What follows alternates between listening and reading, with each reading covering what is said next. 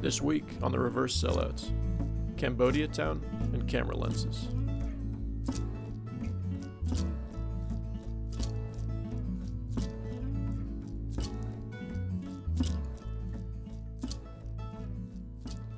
Welcome back to the Reverse Sellouts podcast. I'm your host, Sam Fian.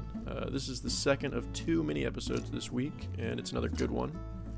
I talked to film student Ethan Sue about his newest project. It's called Landmine. It's a short film about a working class woman in Long Beach's Cambodia town. It explores themes like class, race, and disparity.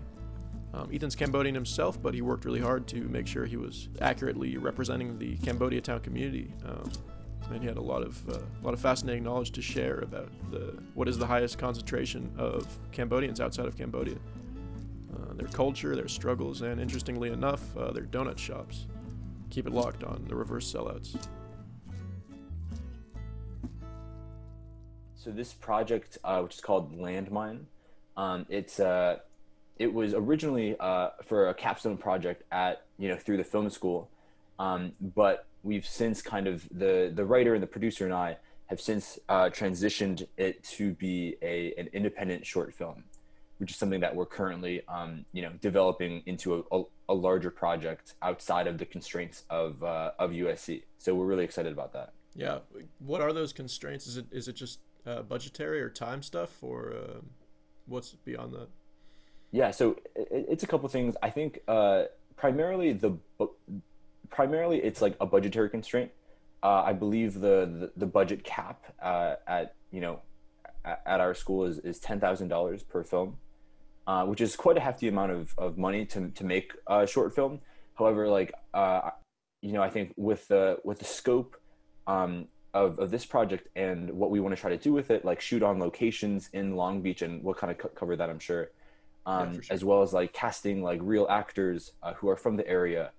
I think we're looking at a budget that's more than 10,000. I don't really know for sure, but I think definitely having more money is always a good thing, Yeah, absolutely. And we can get into the details of your next steps later on, but I feel like we should get into the project itself. Do you want to just give a quick rundown of what y'all are doing? So the project is it's called Landmine. It's about a young working class woman who has an unexpected reunion with her childhood best friend, where then she grapples with leaving her aging mother and her family-owned restaurant in pursuit of an education to finally get out of this, small neighborhood. So that's the log line. It's more specifically, it's set in the Cambodian community in Cambodia town, which is like a 1 mile run down in like the heart of Long Beach. So just down Anaheim Street. That's where, in fact, that's where like the most Cambodians outside of the country of Cambodia are in Long Beach. So that was always a world that I had really wanted to explore in a film, since my mom's from Cambodia.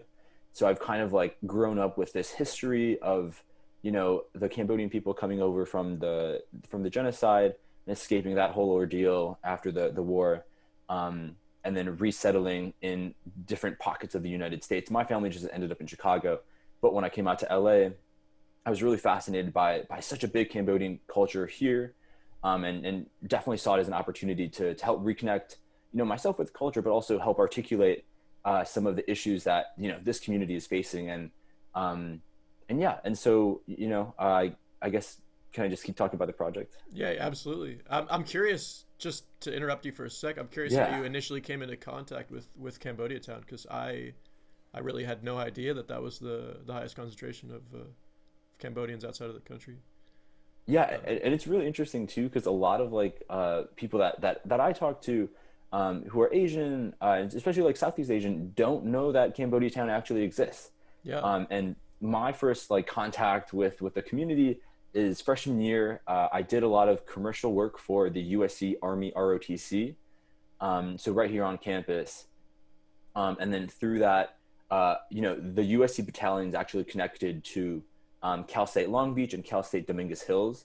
Actually, a couple of the cadets that we met during like these training exercises from Cal State Long Beach are actually Cambodian or Polynesian, and so that was kind of like my first introduction. And Gotcha. I was like, wait a minute, like, you know, you're Cambodian, I'm Cambodian, and then that kind of spiraled into discovering this larger community. Yeah. Hell yeah. You can Yeah, continue talking about the project now. I was just curious. Point yeah, of introduction. Yeah, yeah. that's sweet. Sure. But yeah, all right. So like more about the film, I guess, like to get into like the characters. We follow this young working class woman. Who yeah, there's this young working class woman whose name is Jo. And what's really, I think, cool about this short film is it follows Jo between two different pivotal stages in her life. Um, so kind of like, you know, in a film like Moonlight, how we track young Chiron from, you know, a boy to his adolescence to his adulthood. Mhm. But in this film, it's only Jo as a young 13-year-old girl and Jo as a 26-year-old adult, who's kind of coming into the world finally. And so in our first time period, she's working at her mom's donut shop. And interesting fun fact, actually, about, I don't know the exact numbers, but I know that like the majority of donut shops in Southern California are Cambodian owned, because when they came over from the war and the genocide, that was actually like one of the easiest businesses to get into. And they, you know, one Cambodian family employed, you know, a dozen others, and that's kind of Mm. how it spawned this like huge, you know, influx of Cambodian donut shops in the SoCal area. And you know, in Spudnuts, actually, right by USC, that's Cambodian owned too. We didn't know Yeah, that's that crazy. when we I were did writing not know. it. Yeah. Yeah, it's crazy. Yeah, it's super cool, um, to just kind of see like how much of an effect the, you know, this has, especially like at a school like USC, which is so like, you know, contained. I feel like within Yeah. the, you know, like the South Central community. Um, Sorry, off track, but No, no, that's all good. um, but yeah, so Jo is working at her mom's donut shop in Cambodia town, and you know, here's where we meet her best friend Sam, who comes running in. He's also 13. Now he's always been like a bit of like a wild child. He's never, you know, really been on the right side of the law. He's never been arrested though because he's so young, but you know, he's always stirring up trouble. And the police officers in the donut shop actually do recognize him for a brief second, before he and Jo sneak out to go get ice cream. And so that kind of like sets the stage for this world that's, uh, you know, it's a pretty working class community, Hmm. with a lot of heavy policing and like over policing of the area. And that's Yeah. something that we want to establish in this first little time period. When we jump forward and meet Jo as an adult, she's like 26 now. Her and her mom have kind of, uh, the relationship has kind of developed some bumps, to say the least. Jo's really frustrated that her mom didn't want to send her to college even though they had enough money. Um, well, okay, actually, sorry, they didn't have enough money, but Jo's kind of frustrated that like, you know, she didn't get to go to college like some of her other classmates in high school, and that she's stuck working at the donut shop at the, you know, at the behest of her mom, who wants her to, you know, stay working at the donut shop and continue running the business, especially now that she's getting older and a little less capable of, you know, doing like daily operation things, Right. stuff like that. It's an age-old immigrant family story. Exactly. Yeah. And then so this friction kind of comes to a head when Jo and Christina are going to a graduation party of one of the other local Cambodian girls who went to college, and she's graduated and she has a nice job up in like, you know, downtown LA. And Hmm. so Jo's really kind of frustrated about that, and at the graduation party she's kind of hanging out by herself, kind of being a wallflower. But that's when she runs into Sam. And so Sam's also older, but now he looks a lot different. He's got a lot of tattoos on his arms, shaved his head, and is wearing like a very, you know, gang affiliated wardrobe costume, or not costume, but just like, you know, like the white tees and like the black jeans, stuff like that. Um, and we learn that, you know, he's just made it on parole, and he's trying to like clean up his act and finally leave that gang life behind him. Mm. And so with that, Joe and Sam kind of start to reconnect, especially when they walk back to the donut shop in the evening, just to kind of, talk about, what it was like being kids and how their lives have kind of changed. And Sam actually, really wants Joe to pursue her, her own life and wants her to go to college. Even though, Joe's still a bit hesitant because of her mom and like the financial situation. But Sam's really insistent. But when they get to the donut shop, Joe's trying to open the door so they could so she can close up for the night. But turns out she forgot her keys. So she runs around the back to grab a spare while Sam kind of gives like the door a jiggle or two. But that's not what it quite looks like when two police officers roll into the lot. And they, stop Sam, and Sam, very defensive and obviously not wanting to break his parole and go back in, right. Jumps up and he's claiming that he's innocent. But Joe comes running around the corner. The cops kind of rough her up a little bit because she's trying to protect Sam. And Sam sees this and he gets really mad at the police officers and he pushes one of the police officers. And while Joe is not arrested, Sam's arrested and he's taken in again. So the ending is Joe on the next day or on the morning after the arrest, she's working at her donut shop again. But when her mom's not looking, she fulfills her final promise to Sam, which is that she'll start saving up for college. And so what she does when her mom's not looking is she slips a couple of dollars from the cash register and puts it into her own pocket. And so, it's not, to her, it's not a lot of money to start out with, but at least, she's doing it, and at least first step. Hell yeah, man. That's great. I love that. That was I'm excited to see that final product. Do you guys have any sort of schedule set up yet for shooting, or are you just still trying to get things off the ground a little bit, or? Yeah. So with COVID, we're trying to wait it out because again, I would love to shoot this on location in Cambodia Town and in Long Beach. But that's going to require a bigger crew and more transportation. And I think that's something I'm okay with waiting so that we can do it right. Instead of trying to have to, make endless compromises.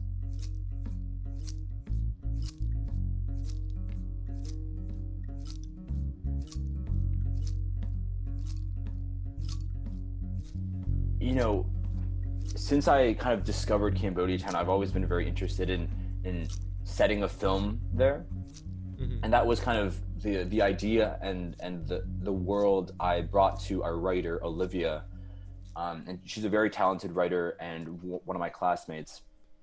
But I just brought the world of Cambodia Town. I was and I made her a whole pitch deck, and I was this is Cambodia Town, this is who the people are, this is what they've been through, and this is a world that I want you to write a story in. And so she was super on board since day one, and we've kind of just been reaching out to a lot of Cambodian Americans within that community, and due to the pandemic, we've been Zooming we are now, just kind of talking with them, hearing their stories, and just kind of conducting our research that way. So we've probably talked to dozens and dozens of people, and then all the characters in Landmine are just composites of these characters or of these people that we met, as well as we're taking real life stories and putting them, and we're finding ways to fit them into this story. So that's kind of been the research process, and it's something that I've really grown to love. I feel like all my films are very based in history or some kind of real aspect, whether that be a community, the people, or again the history of something. And then why is it so important to tell this story about this community? I think there's just not a lot of stories that focus on Southeast Asian issues and people. I think when you think of an Asian American film or a novel or whatever kind of representation we have in the media, it's a lot of model minority stuff, and it's doctors and lawyers and you know, nerds and geeks and stuff like that. But I think when you kind of peel back different layers of, you know, who's encapsulated within this Asian American identity, you'll find that you know, we're not like, you know, Asian Americans are not like monolithic, and that, you know, that there are huge wealth and education disparities within our communities.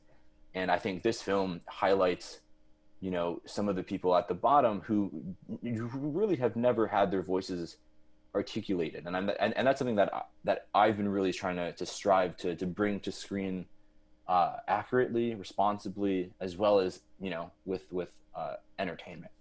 I think Landline is one of the first times that it's kind of come together, especially with a team, because I've been kind of working on my own, but like, you know, especially in my other projects, I've definitely, like, there's a short film I made a year ago about like an Asian American boxer who comes home and she realizes that, you know, that her relationship with her mom isn't what it used to be, and there's some conflict that arises there, especially when her mom finds out that, you know, she's got like a tattoo on her arm and has kind of adopted a less traditional lifestyle. And then there are like these very like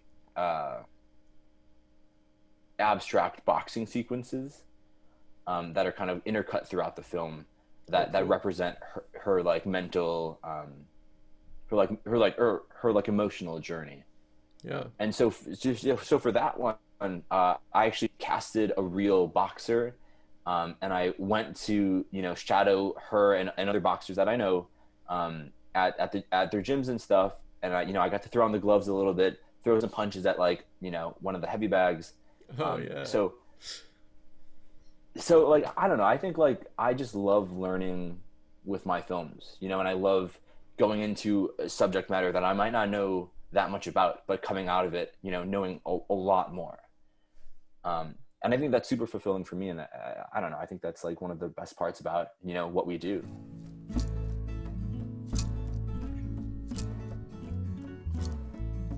Huge thanks as always to my guest, Ethan Su, and to you, the listener, for hanging out with us.